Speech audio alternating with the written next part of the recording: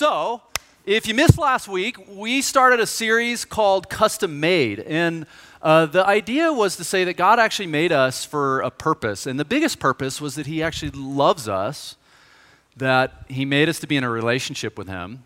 And by the way, that sounds, for those of you who've been in church, like, yeah. No, stop and think about that. God made us because He loves us and wants to be in a relationship with us. God actually rescued us from sin, which is this thing in our hearts that turns us away from God.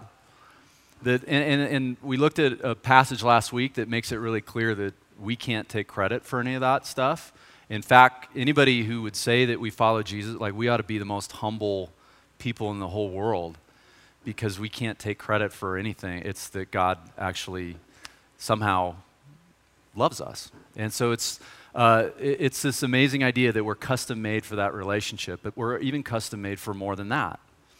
When we come to know God and love God, we read a passage last week that talked about how long ago, like long before you were even born, God not only loved you, but He had in mind things for you to do.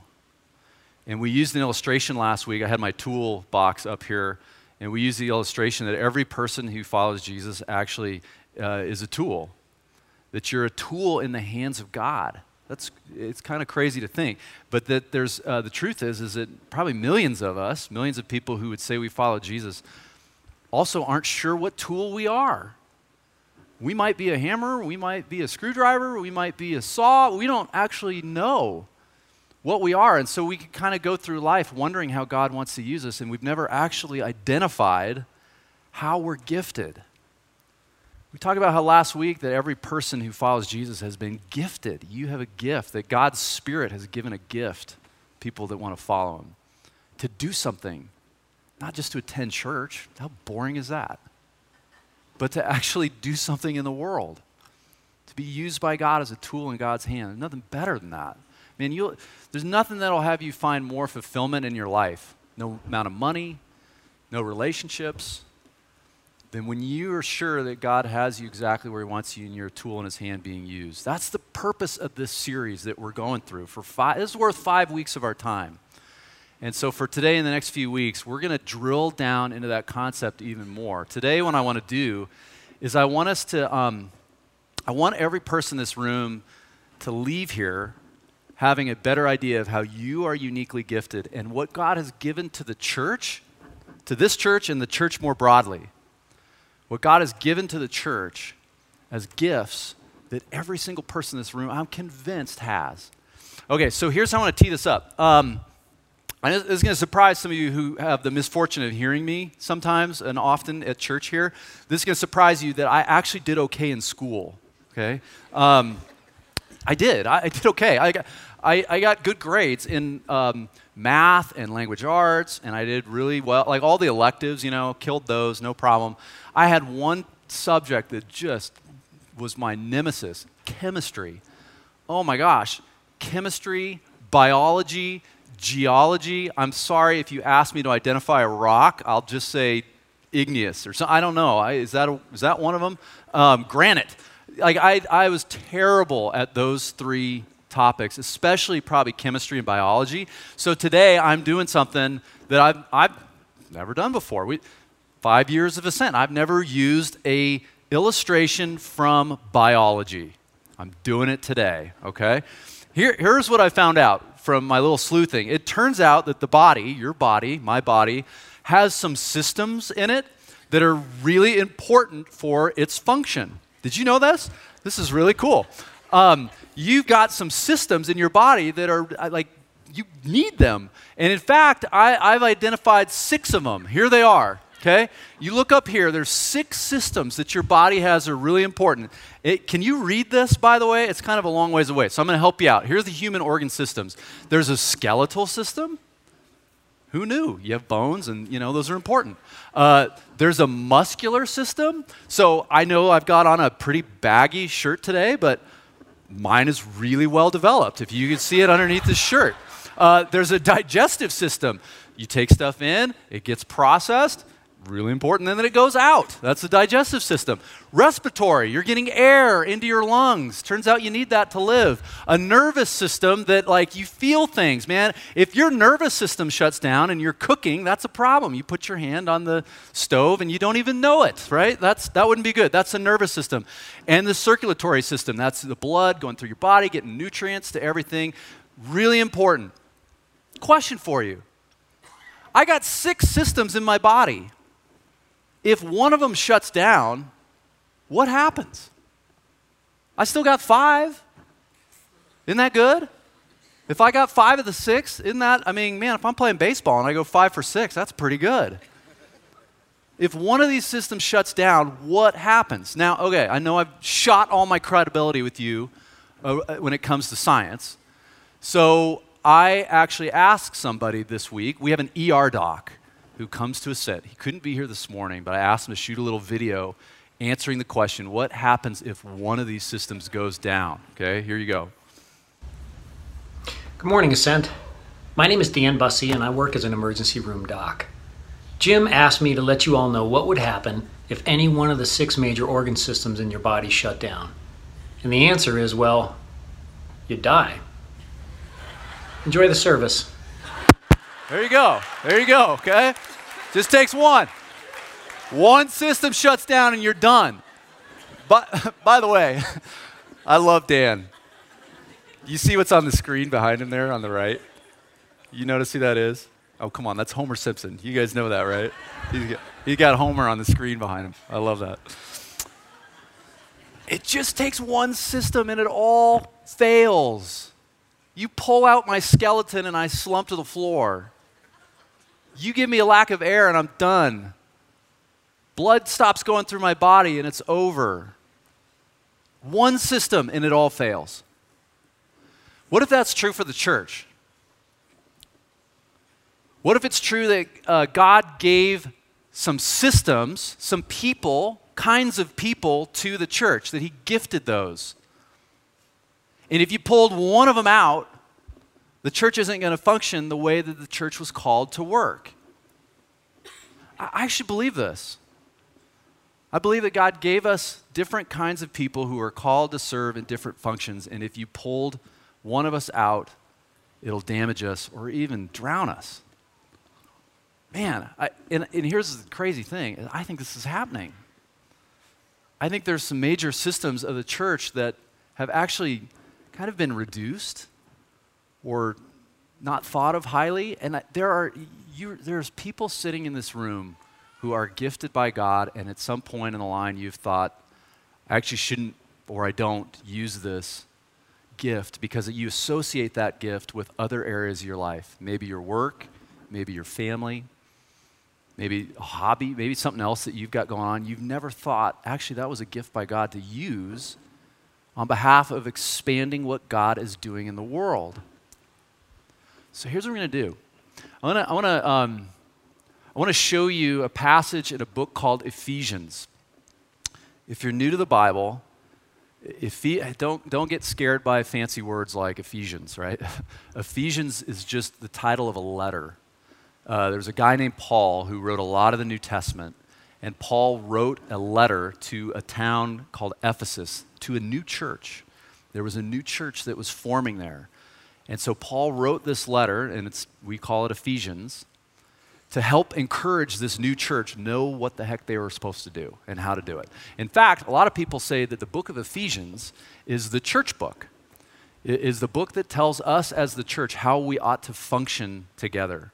So it's really important. I mean, for Ascent, or for any church, this is a really important book of the Bible for us to understand because it talks all about who we ought to be together. And get this, Paul steals our analogy. Can you believe that guy? He steals our analogy comparing the church to the body. And so what I want to do is I want to take you through a little bit of Ephesians chapter 4. Last week we talked about chapter 2. Now we're going to forward up to chapter 4. And man, I wanted us to look through 11 through 16, but I'm too long-winded, so we may only get to one verse. Sorry. Here's the deal, though. If we only get past to verse 11, I'm going to watch the clock, then your job is this week to go and read Ephesians chapter 4. You can read the whole chapter, or you can read 11 through 16 because there's just key stuff in here for us. Okay? All right. So here, let me start with Ephesians chapter 4, verse 11. Here's what it says. It says, these are the gifts that Christ gave to the church. First of all, let's just stop for a second. Who gives the gifts? Jesus gives the gifts. These gifts aren't, they don't just turn up. This is Jesus who has given a gift to the church, to the body of people who are saying they want to follow after Jesus. Jesus grants them gifts. And if Jesus is handing a gift to you, it's probably worth opening. It's probably worth at least really understanding a little bit more. And I want to show you now 5 things, and I think every person in this room is probably gifted in one of these 5 ways. And a lot of us go through life not even knowing this. So Christ gave to the church these gifts: the apostles, the prophets, the evangelists, and the pastors and teachers. Apostles, prophets, evangelists, pastors, and teachers. Can I show you how to remember this?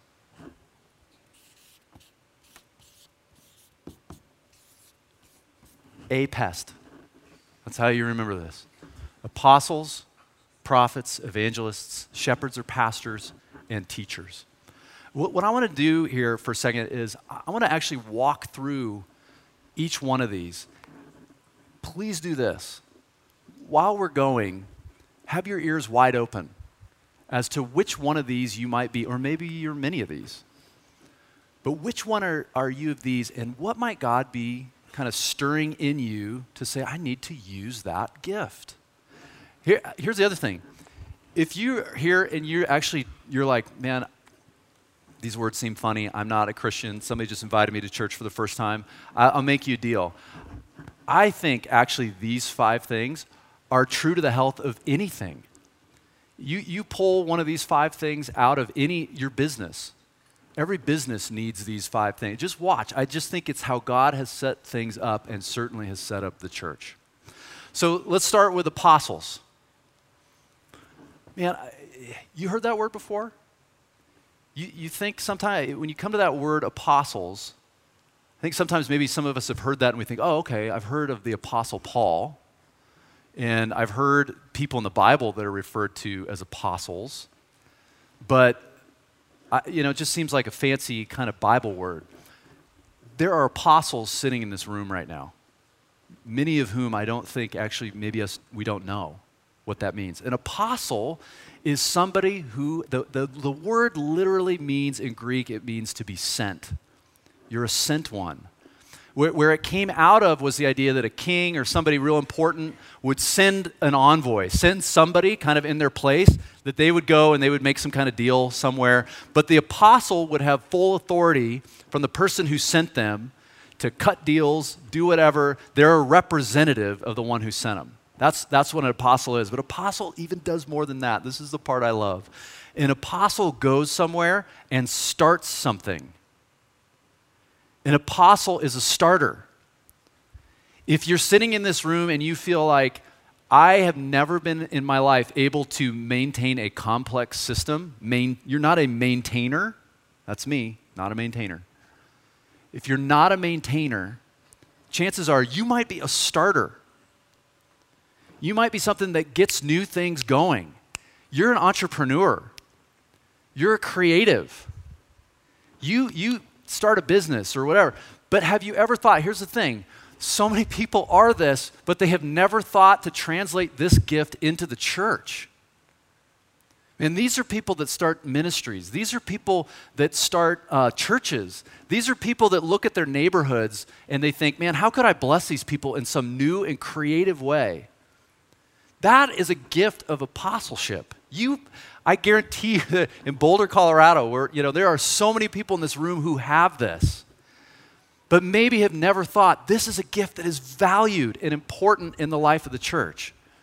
So a little hint on this is 3 of these 3 of these gifts are gifts that I don't think the church actually is using very well. I think 2 of these gifts, I'll show you which, are ones that the church is using, but maybe is thinking about incorrectly. And we need to dive into this. If you are gifted as an apostle, a starter, I don't have the answers to tell you exactly what that means, but I do want to say, man, if you do it, recognize it and realize that it shouldn't just be used in your place of work. I can guarantee you God has something that he wants to do with that gift of yours. That's what an apostle is. Okay? Prophet. Prophet's an interesting one. Stop and think for a second about what your image is of the word prophet. When you think of a prophet, what do you think of? Like Nostradamus?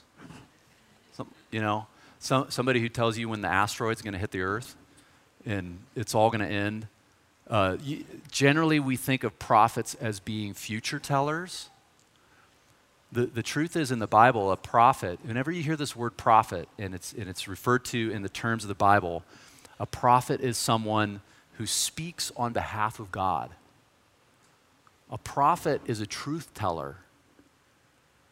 A prophet is somebody who says something that you don't want to hear. A prophet will get in your grill. We hate prophets generally, don't we? Even Jesus says, man, yeah, prophets go to die. This is what happens to them. Because they tell the truth that stirs people's anger. This is the hardest gift to have. For those of you who maybe have this gift, you've probably at some time of your life been told to be quiet and have tried to shut you down. And maybe some of you have. But the truth is the church, and honestly, again, any organization has got to have prophets. It's got to have people who are willing to tell the truth, even if it's unpopular and hurts. Man, I experienced this. We have some prophets in this church. A few months ago, some of you guys will remember, we did a series right after Christmas, and I was so pumped about it. We did this series called Finding Your Way Back, and I think I did 3 of the 4 talks, but I was so excited because it was like, we're going to do this series after Christmas. Lots of people come on Christmas Eve who, let's say, maybe haven't gone to church for a long time and feel disconnected from God, feel like there's no way that, that they could reconnect with God. And so we said, let's do a series after Christmas called Finding Your Way Back. And we had a huge amount of people come that month for that series. And I remember I did the last talk in the series, last day of January, and I was pumped about it. Like we ended the talk, we were talking about the parable of the prodigal son, the lost son who runs away and comes back, and we finished the talk. And you guys got to know, a lot of times I'll give these talks, and I end, and I'm like, I have no idea if what I said made sense to anybody. But this one I actually felt good about. So I'm like, finished the talk, I head out there, I see a friend out near the cafe in the back office, and she says, hey, I want to talk to you for a second. I said, okay. And she says to me, hey, I didn't totally gel with that talk. And I said, oh, okay, tell me what.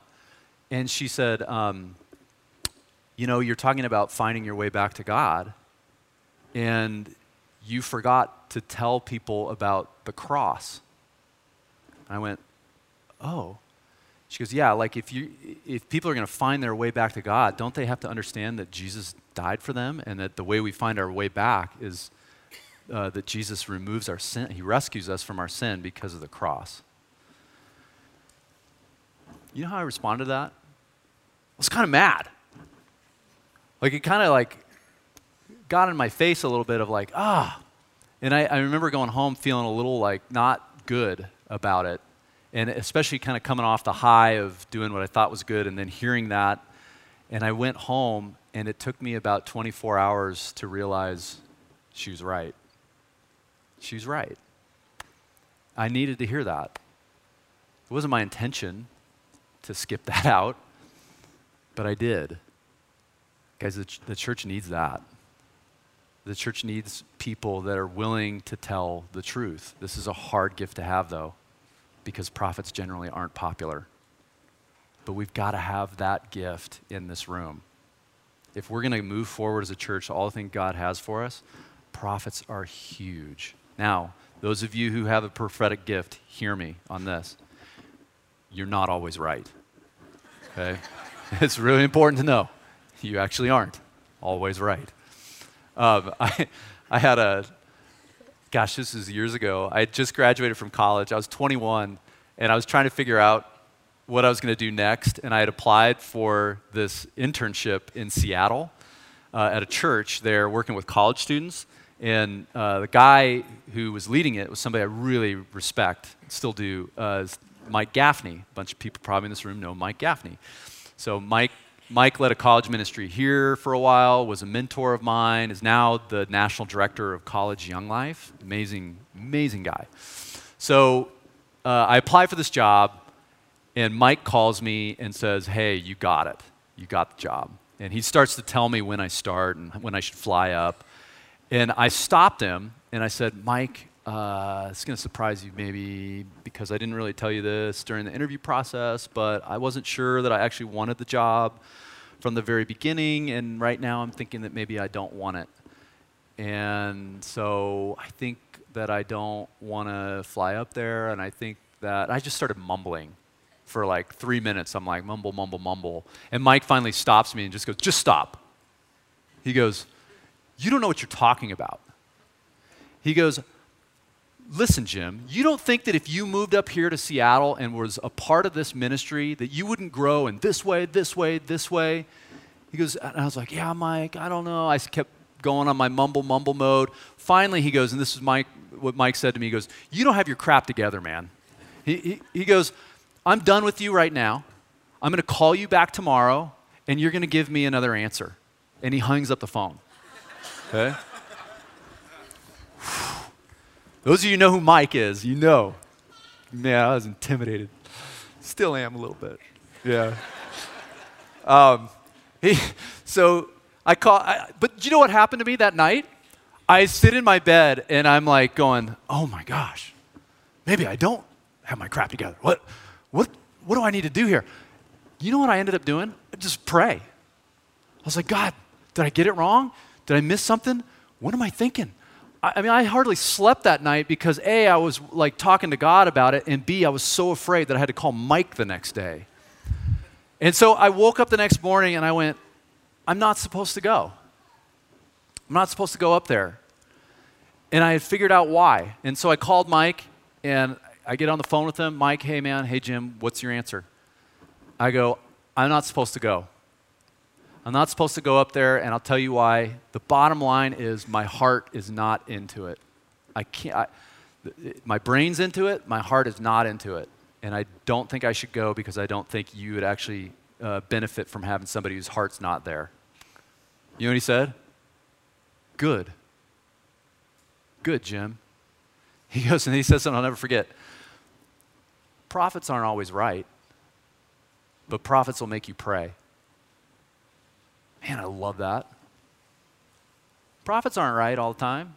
Maybe 50%, I don't know.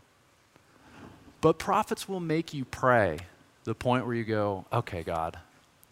Man, we got to have people in this church that'll speak up with new ideas that say, hey, this is what we got to have. This is the direction that we should be moving. You may not always be right, but you're going to make us pray as a team. That's the fun. It's a hard role to have. Apostles, prophets, evangelists. Anybody in this room have a good connotation of the word evangelist? Yeah, I don't see any hands up. It's a word we don't like. You know, there's a general, especially in our area, there's a bad connotation of the word evangelist, evangelism. Evangelical has its own whole world of meaning. When we think about this word, a lot of us are gifted in this way, but we don't want to be gifted in this way. In fact, you know, there's a guy named George Barna who's a church researcher. He does all kinds of little polls and that kind of stuff, sends out statistics all the time. One thing I saw that he found out, I just thought was fascinating. He was polling people, Christians, who would say 2%, 2 or 3% of Christians would say, I'm an evangelist, that I have the gift of evangelism. 2%. 1 out of 50. Okay, let me ask you this. Do you think that God only gifted 2% of the people that follow him with this? No way. The problem is how we see it. So let me ask you this question. Is anybody in this room good at persuading somebody at something? I'm telling you right now, you give me 5 minutes, I will have every single one of you fly fishing. You will be a fly fisher. You give me 5 minutes to describe to you how awesome fly fishing is. Here's the beauty of it. I don't have to make fun of anything else. I don't have to put down any other sport. I have so much enthusiasm in me about fly fishing that I can convince you just based on that. Man, so many of us in this room have an enthusiasm and a love for Jesus in the same way that it can spill over into persuasion that makes people go, man, yeah. You know another way? Another way that this church has successfully done this is through your generosity. The way that you guys have been generous with stuff like our toy drive with the police department, or ways that we have groups come into this building like the school district and use it for free, or whatever, nonprofits, the city. Do you realize that the generosity that you have shown in those the food drives that we do, holy cow, stuff you guys bring, the way you've volunteered in the community? Do you realize when you're generous, it shifts people's perception of what a Christian is? I think the biggest thing that we can do in this community, probably a community that has maybe one of the most negative perceptions of the church, Christians, that is out there, is to surprise people with your generosity. And when you surprise people with generosity, they tend to ask the question, why? Why did they do that? This church has done a great job with that. But here's what I want to ask. I want to ask you, as you think about yourself in the light of your gifts, are you a persuader? Man, have you ever thought that every one of us is actually called to, in our own way, help shift the perception that other people have of Christians, of the church, and ultimately that they would come to want to know Jesus? Amazing. What an incredible opportunity we've got to realize this gift in this room. Last two, this one is a shepherd or a pastor. A shepherd is somebody that has an amazing caretaker ability. A shepherd is somebody that cares for other people, cares for what they need, cares for people in community. You know, they don't just see caring for people in the light of just caring for them themselves, but they see the importance of how every person needs to be connected to other people. That's what a shepherd does, right? That's where the idea of a pastor comes from. Pastors are caretakers. Here, can I just tell you a side note? What my problem is that my title says pastor, but that's not my best. It's embarrassing to tell you that, but it's not. I'm probably more over here. It's probably more what I'm good at than this. Whereas like Bill, my co-pastor Bill, he's phenomenal at that. Like when it comes to, he knows that somebody's having a baby in the hospital or somebody's sick, like he's the first one that's out the door on his way. And I just feel guilty because it's not I don't react that strongly there. And I think that that's the thing, you guys. Sometimes we feel funny about the way that God has gifted us, and we need to look at this and understand that God gives different gifts, and the body will not function properly. Our church would not function properly if Bill and I had the exact same gift. We've got different gifts. Man, thank God. We got to live into those. We got to live into those, all of us, okay? Last one is teacher. Teacher is just somebody that can take a complex topic and translate it. Man, are you somebody that can take the idea about who God is the incredible things that God is doing in the world, and you can take that complex topic and translate it for somebody who doesn't understand. And if you got that gift, we need you. We need you. That's APEST. I think these are the 5 functions of the church that have got to be present. And just like the body system, if you were to take any one out of these, we're not going to do well. We're going to fail. I think the church actually, and I don't just mean Ascent, I think the church more broadly, the church has focused on these 2. These are the people that we actually hire. We hire pastors, shepherds, and teachers. But we sometimes lose the apostles, the prophets, and the persuaders. Man, if you've got these gifts, any of these gifts, but if you've got these gifts, just know they are valued here, and we have big things in store for this church in the future where we are going to need every single person's gifts in this room, okay? So what I want to do is this. I'm going to give you a last thought here in a second, but I want you to pray and think about this. My ask for the week is that you go in and read Ephesians 4, read the rest of it. So I'm out of time. Read the rest of Ephesians 4. But I would also ask you, which one or ones of these are you? And don't just think of them in the terms of work or whatever. What is God doing in you that you could use this gift in the world? How is God going to use this to expand his kingdom? Okay, that's the ask for the week. All right, last thing. I don't want you just leaving thinking about yourself. Sometimes people call this J-pest. Can I tell you why? It's because these gifts are from Jesus. That every one of these gifts comes from Jesus. The passage that we read says it, right? These gifts flow out of Jesus. Here's why I love this guy. Here's why I love Jesus. Like me, I might be like 0.02% of this one. Okay, I got a little mini ability here. Jesus, the guy is 100% on all 5. Think about him. Apostle, the one sent, he defines it. That God would leave heaven, come to earth as a person, that is the ultimate of the sent one. He defines what it means to be an apostle. Jesus, wow, 100% on that one. Prophet, you ever seen some of the stuff that guy said? Ouch.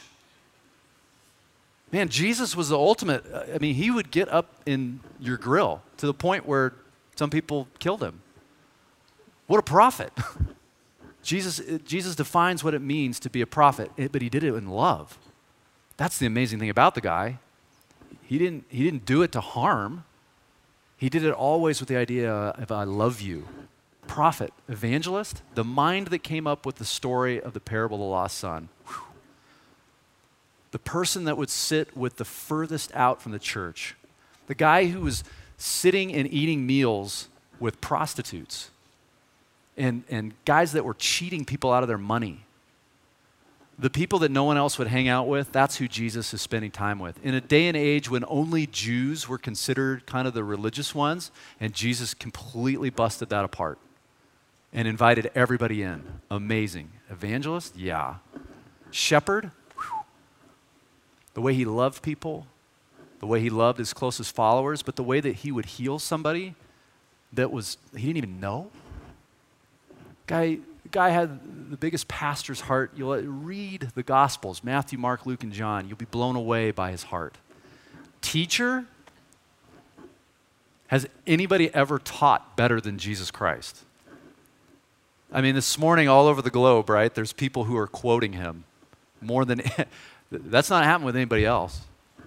To the degree, it's unbelievable, the teaching power that Jesus Christ had, man. All this stuff flows from the heart of Jesus, and you have been gifted with one or some of these, and it's our job as a church to figure out how do we activate that. So God, we want to give you this. We pray that you would speak to each one of us individually, and you'd speak to us as a church to really consider how you're going to work through this place, especially, God, as we get toward this fall and all that's going to be going on. We pray that you would move us to a place that every person in this room senses that God has gifted them, God has gifted us, and has prepared us for some great things. Lord, thank you for this group in this room. I love this church. I love these people. And I pray, God, that we would be all that you have called us to be. Man, that'd be incredible. We pray that in Jesus' name. Amen. I'm gonna leave this right here for a second. I'd love it if you just look at this. And as Jonah is gonna sing a song about following, just listen to the song. Make this time a prayer to ask God if there's anything that's been said or done this morning that God might be saying something. Let's spend the next few minutes listening, okay? Here we go.